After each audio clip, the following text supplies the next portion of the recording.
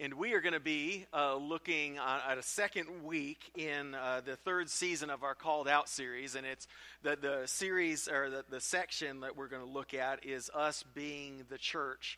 So remember that during Adult Sunday School, we're going to look at the next aspect of the one another's from Scripture. It was a great time last week of just searching the Word together. And I welcome you to join us as we put more kind of flesh on the bones during that time. And last week we talked about going through the motions, kind of doing the things that God would call us to, but without a heart of worship. And today, though, we're going to go from the idea of going through the motions to the recovery of the supernatural. That we need and know we need God's divine power, that God is over and above the normal, ordinary functions of this world. God's above all. He's sovereign over all things. And so when something happens that you can only ascribe to God's power, we call that a miracle, right? Okay? It's God's supernatural power at work. It's a miracle. It's outside the normal, ordinary function of things. It's a miracle. Do you live knowing that you need a miracle of God to see change, any change in your own heart, in your kids, your grandkids, people, friends, family around you? Do you live knowing that you need a miracle for things to be transformed? I think we can easily boil this idea of following God to a few basic things that we do, and when we do them well, we think good things happen. When we do them poorly, we think they're not so good. But when we boil things down to what we should do, and if we do them, good things happen, then we put ourselves in the driver's seat, and we forget the idea that we need a miracle for heart change to occur.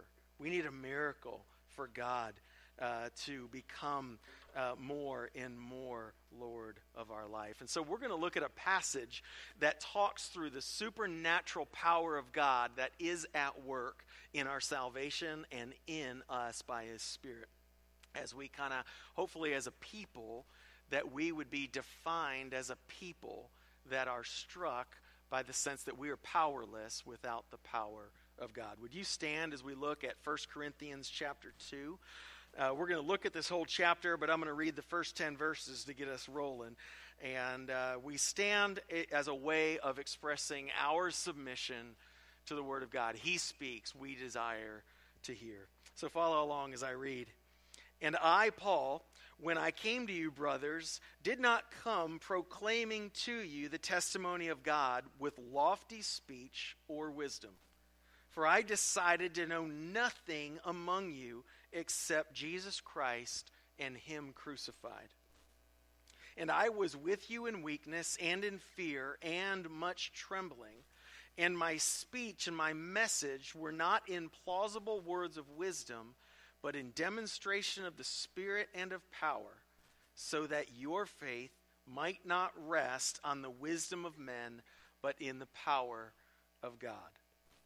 Yet among the mature we do impart wisdom, although it is not a wisdom of this age or of the rulers of this age. We are doomed to pass, who are doomed to pass away, but we impart a secret and hidden wisdom of God, which God decreed before the ages for our glory. None of the rulers of this age understood this, for if they had, they would not have crucified the Lord of glory. But as it is written, what no eye has seen, nor ear heard, nor the heart of man imagined, what God has prepared for those who love Him. For these things God has revealed to us through the Spirit, for the Spirit searches everything, even the depths of God. Let's pray. Father, we come before you today and we long to hear. We long to hear your word, your wisdom. So, Father, I pray that that you would work by the Spirit to do something that is not natural. Father, would we put our wisdom down, and would we hear your wisdom from your word? Would you, by your Spirit, give us an understanding God, thank you that our hope and our faith rests on your power. So, Father, challenge us in that. For anyone who has not come to faith, God, I pray that you would draw them this morning, that today would be the day of salvation. God, would you move with power? And we pray these things in Christ's name. Amen. Please be seated.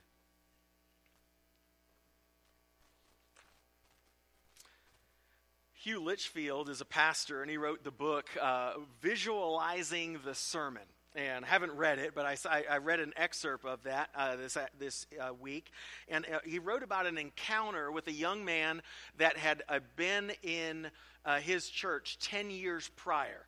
And so 10 years earlier, the young man was facing possible jail time over tax violations. And that led him into a depression and alcohol dependency, which turned to jeopardizing his marriage and relationships with his kids. His life was falling apart. And 10 years later, now Dr. Litchfield explains an interaction with this young man. So 10 years ago, the guy's life has fallen apart. He attends Litchfield's church. Now fast forward 10 years to this interaction with this young man coming up to this pastor. He came up to the pastor and said, "I want to thank you." And the pastor, "Well, for what?" And he says this: "One Sunday, which was 10 years ago, you preached a sermon about taking responsibility for our lives and the brokenness, not to blame what we've become on somebody else. And God used that sermon to speak to me. That afternoon, I got down on my knees and I prayed to God." He says, "My life was changed that day. And with God's help, I got out of trouble with the IRS. I saw victory over the bottle, meaning his alcohol abuse. My marriage is amazingly better, and I want to thank you." So the preacher went back to his study, just astounded that 10 years later he would get that report. And he figured that he would just pull out that sermon and take a look at it. And in that day and time during his ministry, he would preach a sermon and then write a note on the top of it, kind of like how he thought it went. Okay? This was his note 10 years ago. "Dead in the water. No one listened. A complete waste of time." And I think that can be probably the sentiment of anybody who has taught, anybody who has tried to explain the truth of the gospel to somebody, any parent trying to bring wisdom to your kids. You've probably uttered something like that. Man, that was a total waste of time. But yet, the power of God is at work in what we do. When we step out and do what God calls us to do, the power and the efficacy of that is not based on you and your delivery, you and your power and your wisdom and your ability to connect and understand. It's on the power of God. So that we could leave a conversation, we could leave a time, a sermon, a teaching time, and say that was a waste of time. And God uses it for his most profound kingdom purpose. How does that work? It works only in the fact that you and me, or you and I, are not the ones who hold the power to the things that we are called to. We are a people whose salvation rests on the power of God. Okay? I wrote that. I'm actually going to change it. That is a true statement. But I want us to look at that we are a people whose faith rests on the power of God. Because we tend to say salvation, that's a thing that happened way back there, and that happened one time, I'm good, that was God's power. But now I live as if it's on me. That's nonsense. Yes, you were saved by the power of God, yet you live by the power of God as well. And so when we're talking through that, I'm looking at our hope and our life and our faith in the power of God. It rests there. God makes us alive. God gives anybody life in him. God allows us to understand. And so when Paul comes to these people in Corinth, how does he come to them? Verse 1. Paul's writing this, "When I came to you, brothers, I did not come proclaiming to you the testimony of God with lofty speech or wisdom." He didn't try to trick up the message and, all right, we're going to put, this apologetic argument together. And he didn't come with lofty words. Keep going in verse 3 in the second half of 4. It would be right if I was in the correct chapter. Anyway, and I was with you in weakness, in fear, and much trembling. And my speech and my message were not in plausible or persuasive words of wisdom. Interesting. He basically is saying he came to the people of Corinth in the most simplistic delivery style possible. He didn't come trying to wow them. He came in with a weak delivery. But again, a weak delivery, even Paul doing it on purpose, doesn't rob the message of its power, because the power doesn't come from how well you or I say it. The power comes from the living God. Peter picks this up. Actually, this theme is all throughout the scriptures. But in 2 Peter chapter 1, he picks this message up, and he says, "For we did not follow cleverly devised myths when we made known to you the power and the coming of our Lord Jesus Christ. But we were eyewitnesses of his majesty." Basically, Peter, when he comes to people that he's speaking the gospel to, he's like, this is what I saw. That's all I can tell you, is I saw the power of God on display. And then God, in his power through the Spirit, takes the message of the gospel and does something life-changing with it. We talked about Litchfield a second ago. John Stott was one of probably the greatest preachers of the 1900s. Just an amazing expositor of God's word. And one time he was in Sydney, Australia, actually in 1958. He was there. And the day before this meeting, it was multiple meetings of preaching. And so the day before, he learns that his father had died. And as he was nearing the end of this time of this seminar, this conference, he was losing his voice. And so this is how Stott describes that final day of the outreach there. He says, I was already late that afternoon and a few hours before the final meeting, so I didn't feel that I could back away or pull out. So I went to the Great Hall and asked a few students to gather around me. I asked one of them to read 2 Corinthians 12, 8, and 9. My grace is sufficient for you, for my strength is made perfect in weakness. And then I asked them to lay hands on me and pray that those verses might be true in my own experience, that God's strength would be made perfect in his weakness. So Stott, when the time came for him to preach, he preached out of Matthew 7 in the narrow way and the wide way. He said this, I had to get within a half inch of the microphone, and I croaked the gospel like a raven. Not even sure what that sounds like, but that sounds horrible, right? I didn't exert my personality. I couldn't move. I couldn't use any inflections in my voice. I croaked the gospel in total monotone. And then when the time for people to respond, the invitation came, there was an immediate response. And you know, it was the largest response of any other meeting that they had done that week. That was in 1958. He said he's gone back to Australia 10 other times at the writing of this account. And every time somebody would come up to him, do you remember that night at the Great Hall? And they would say, I was converted that night. And so I think I think human wisdom says we have to do things in such a way that it's attractive to the human mind and human wisdom and compelling. And I think when we go down that road of that is what is going to bring somebody and draw somebody to know Christ, we've missed it entirely. It is the power of God at work. We are powerless. Yet when we think down those roads, I think we claim some sort of power. We are, what's our motto? We are a gospel community for our community, right? That we are being transformed by the power of God. That's the gospel. And that we are a community of people defined by that. And for us to be changed, it is the power of God. That's our declaration. That we don't come, we have our life together, come be like us. That is not our message. If you know us for about 10 minutes, that's a good thing, okay? We come saying that we are transformed and softened and moved by the power of God. For people around us to be changed, it's the power of God.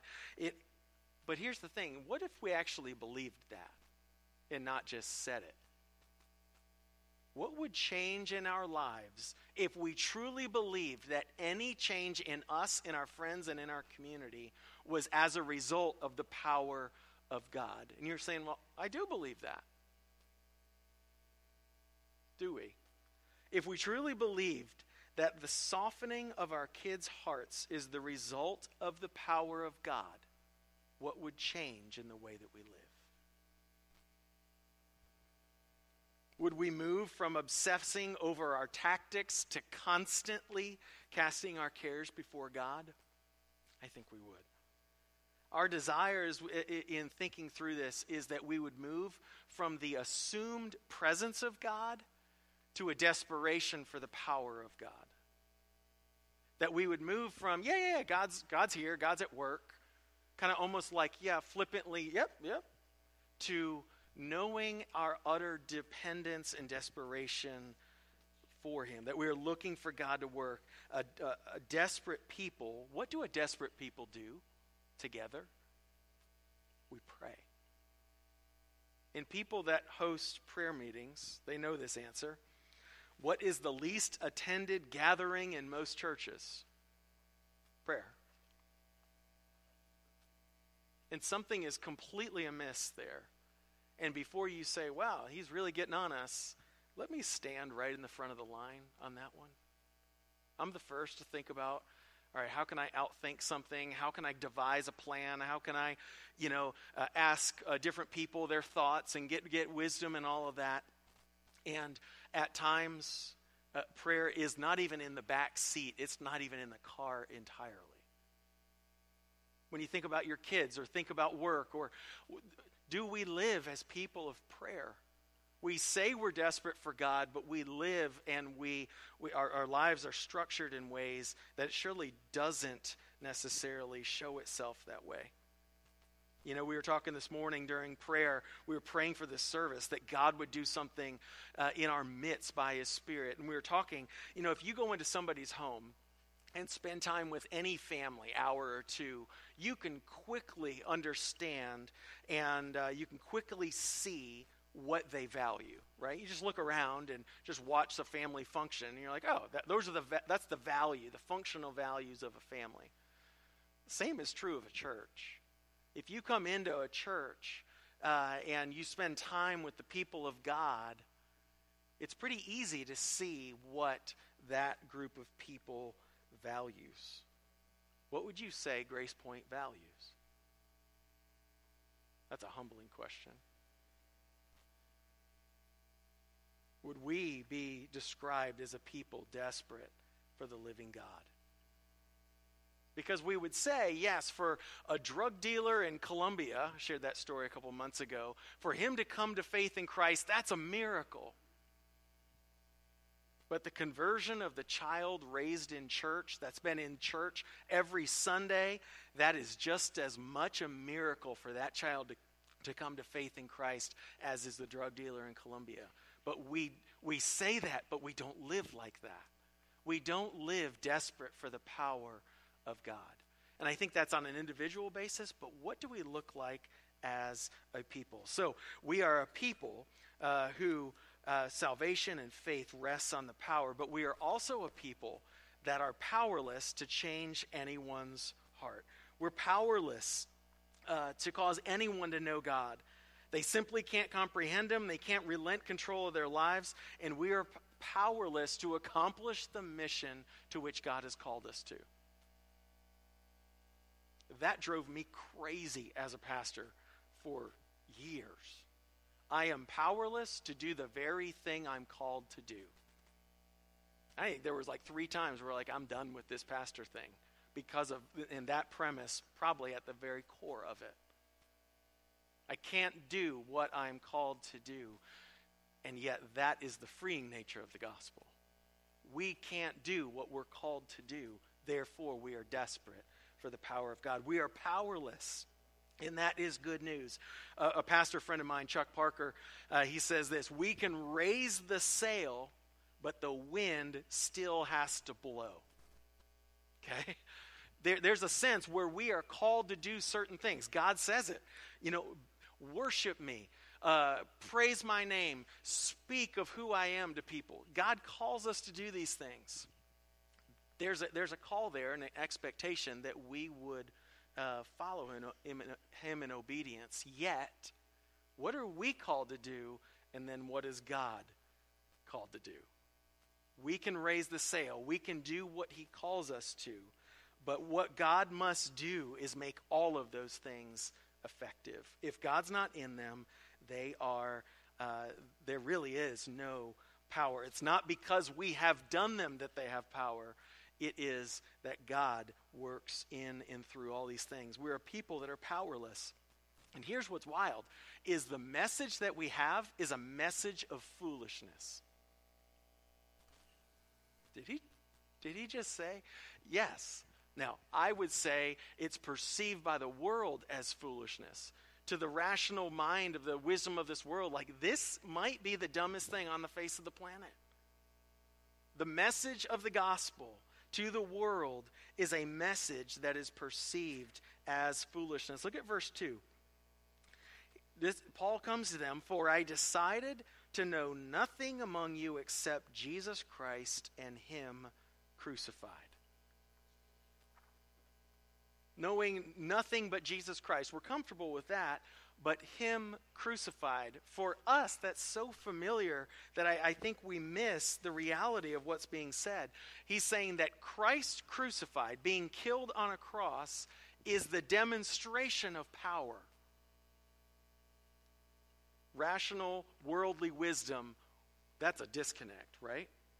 Being killed on a cross does not equal power. It's the exact opposite of the wisdom of the world. The wisdom of the world says the one who conquers does not end up dead on a wooden cross. That worldly wisdom would say the one who conquers rides in triumphal procession. Yet the crucifixion is said to be a demonstration of power. Look back in chapter 1, verse 18. Chapter 1, verse 18 says this: "For the word of the cross is folly to those who are perishing, but to us who are being saved, it is the power of God."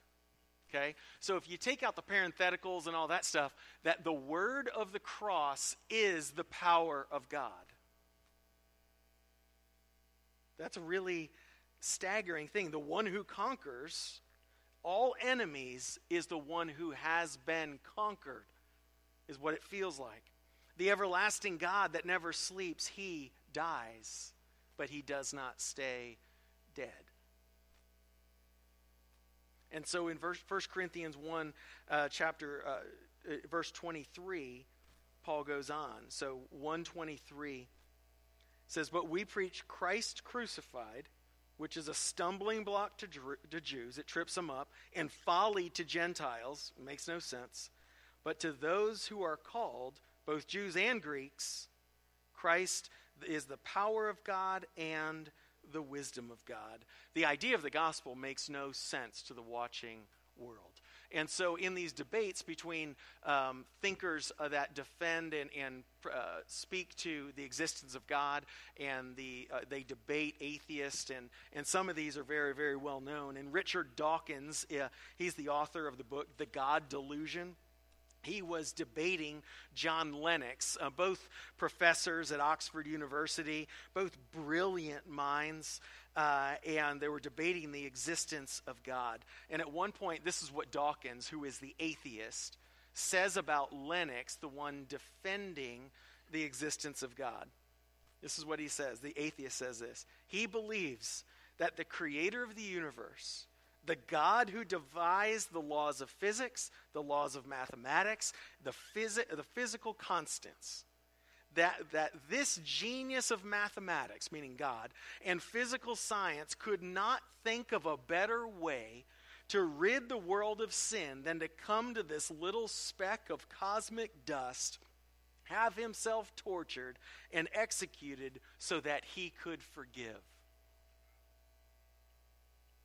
And I would say, yes, that's exactly the message of the gospel.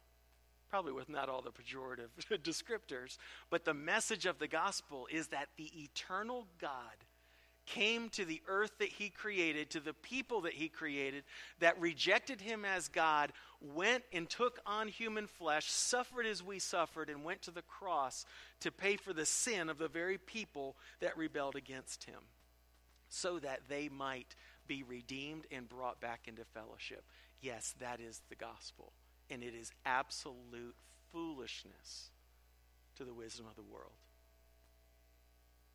But Paul says later in chapter 1 that God gives us the wisdom of the gospel to shame the wisdom of the world and to reverse it. And so what does it say in verse 14? When we think of, like, wow, how could this be? When the world says this, the natural person, this is verse 14 of chapter 2, the natural person does not accept the things of the Spirit of God, for they are folly to him, and he is not able to understand them because they are spiritually discerned.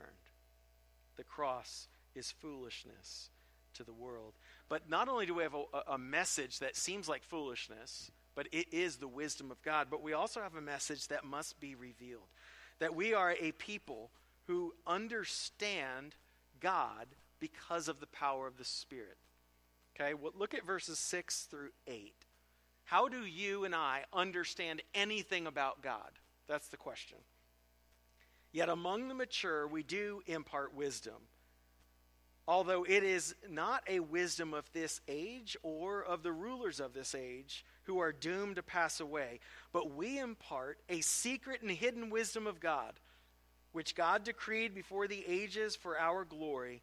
None of the rulers of this age understood this, for if they had, they would not have crucified the Lord of glory. That the wisdom of God to save people by sending his son to the cross to die and rise again, that had been hidden for much of human history. And even now it's hidden from the rulers and the wise among the people of this day and time. Verse 10 says, then how would we even know it? If it's hidden, how would any of us understand it? These things God has revealed to us through the Spirit. What's wild is that anything that you and I know about who God is, anything we know about what salvation is, anything we know about how someone who is just gripped with arrogant pride could move to humility,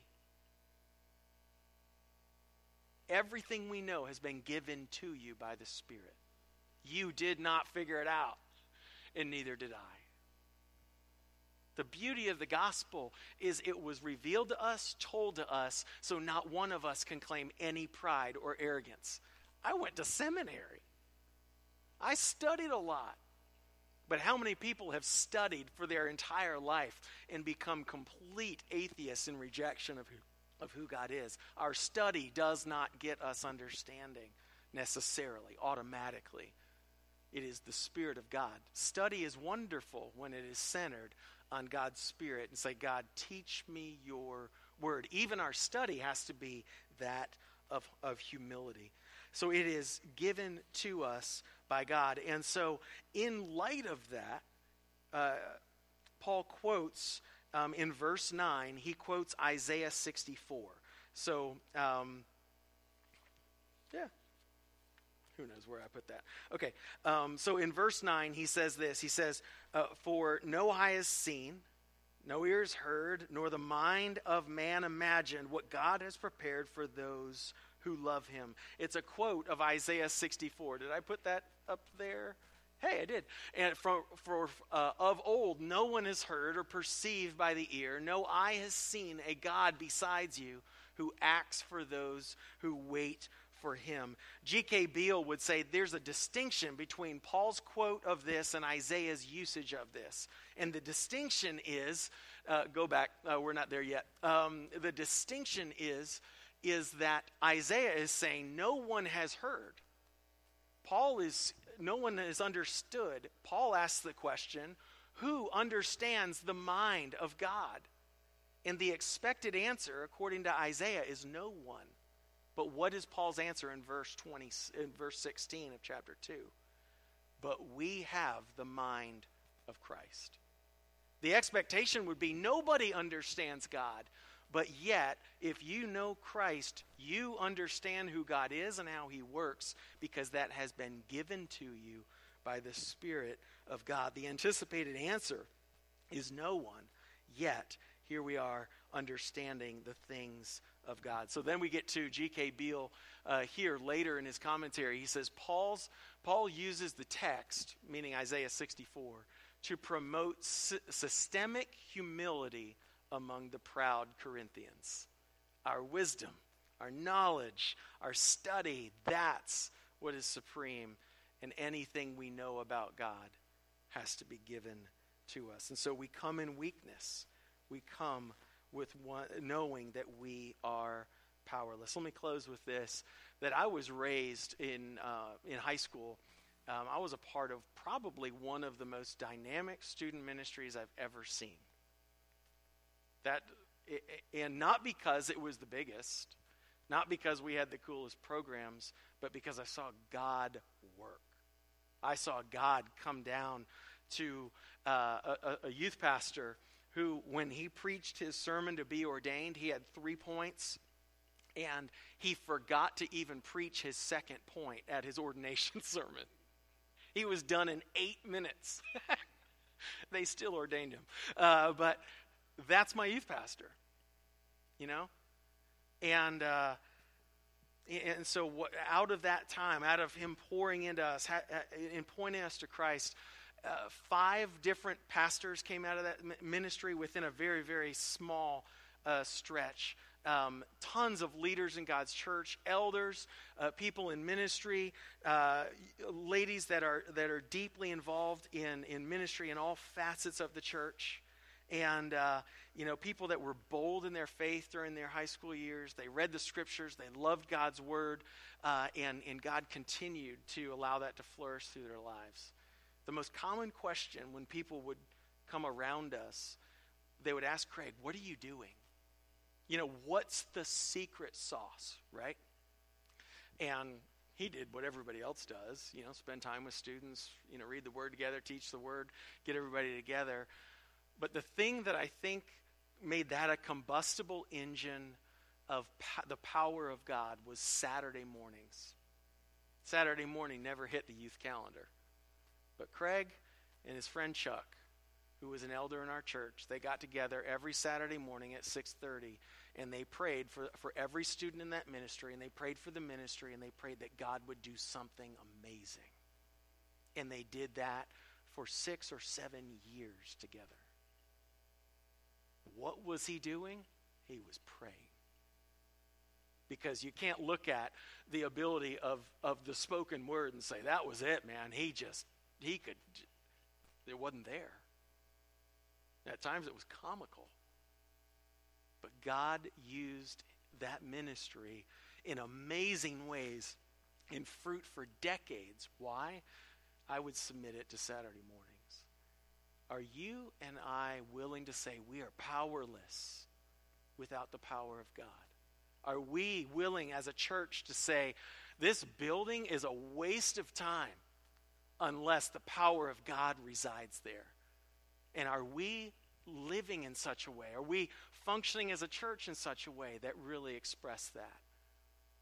Or is our hope in our planning and our skill and our niceness and all the different things that are wonderful, but they ultimately are powerless without the Spirit of God coming in power, bringing people to faith and letting people know and understand the living God.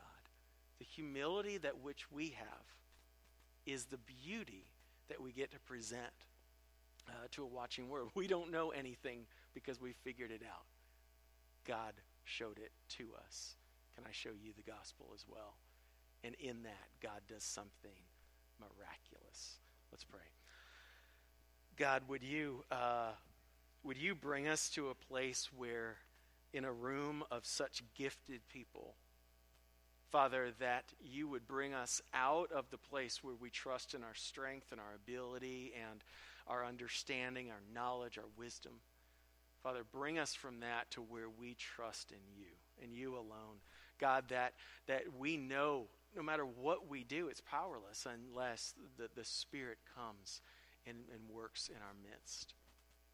Father, thank you that you have given us an understanding of who you are and how you have worked to transform this world. Yet, God, I pray that none of us would have an arrogance in seeing that, but a deep humility that we've seen you work in our life. We've seen you work in other people's lives. God, would you come in power? Would you change us? Would we be a radically different people as a result? And God, we just thank you and pray these things in Christ's name. Amen.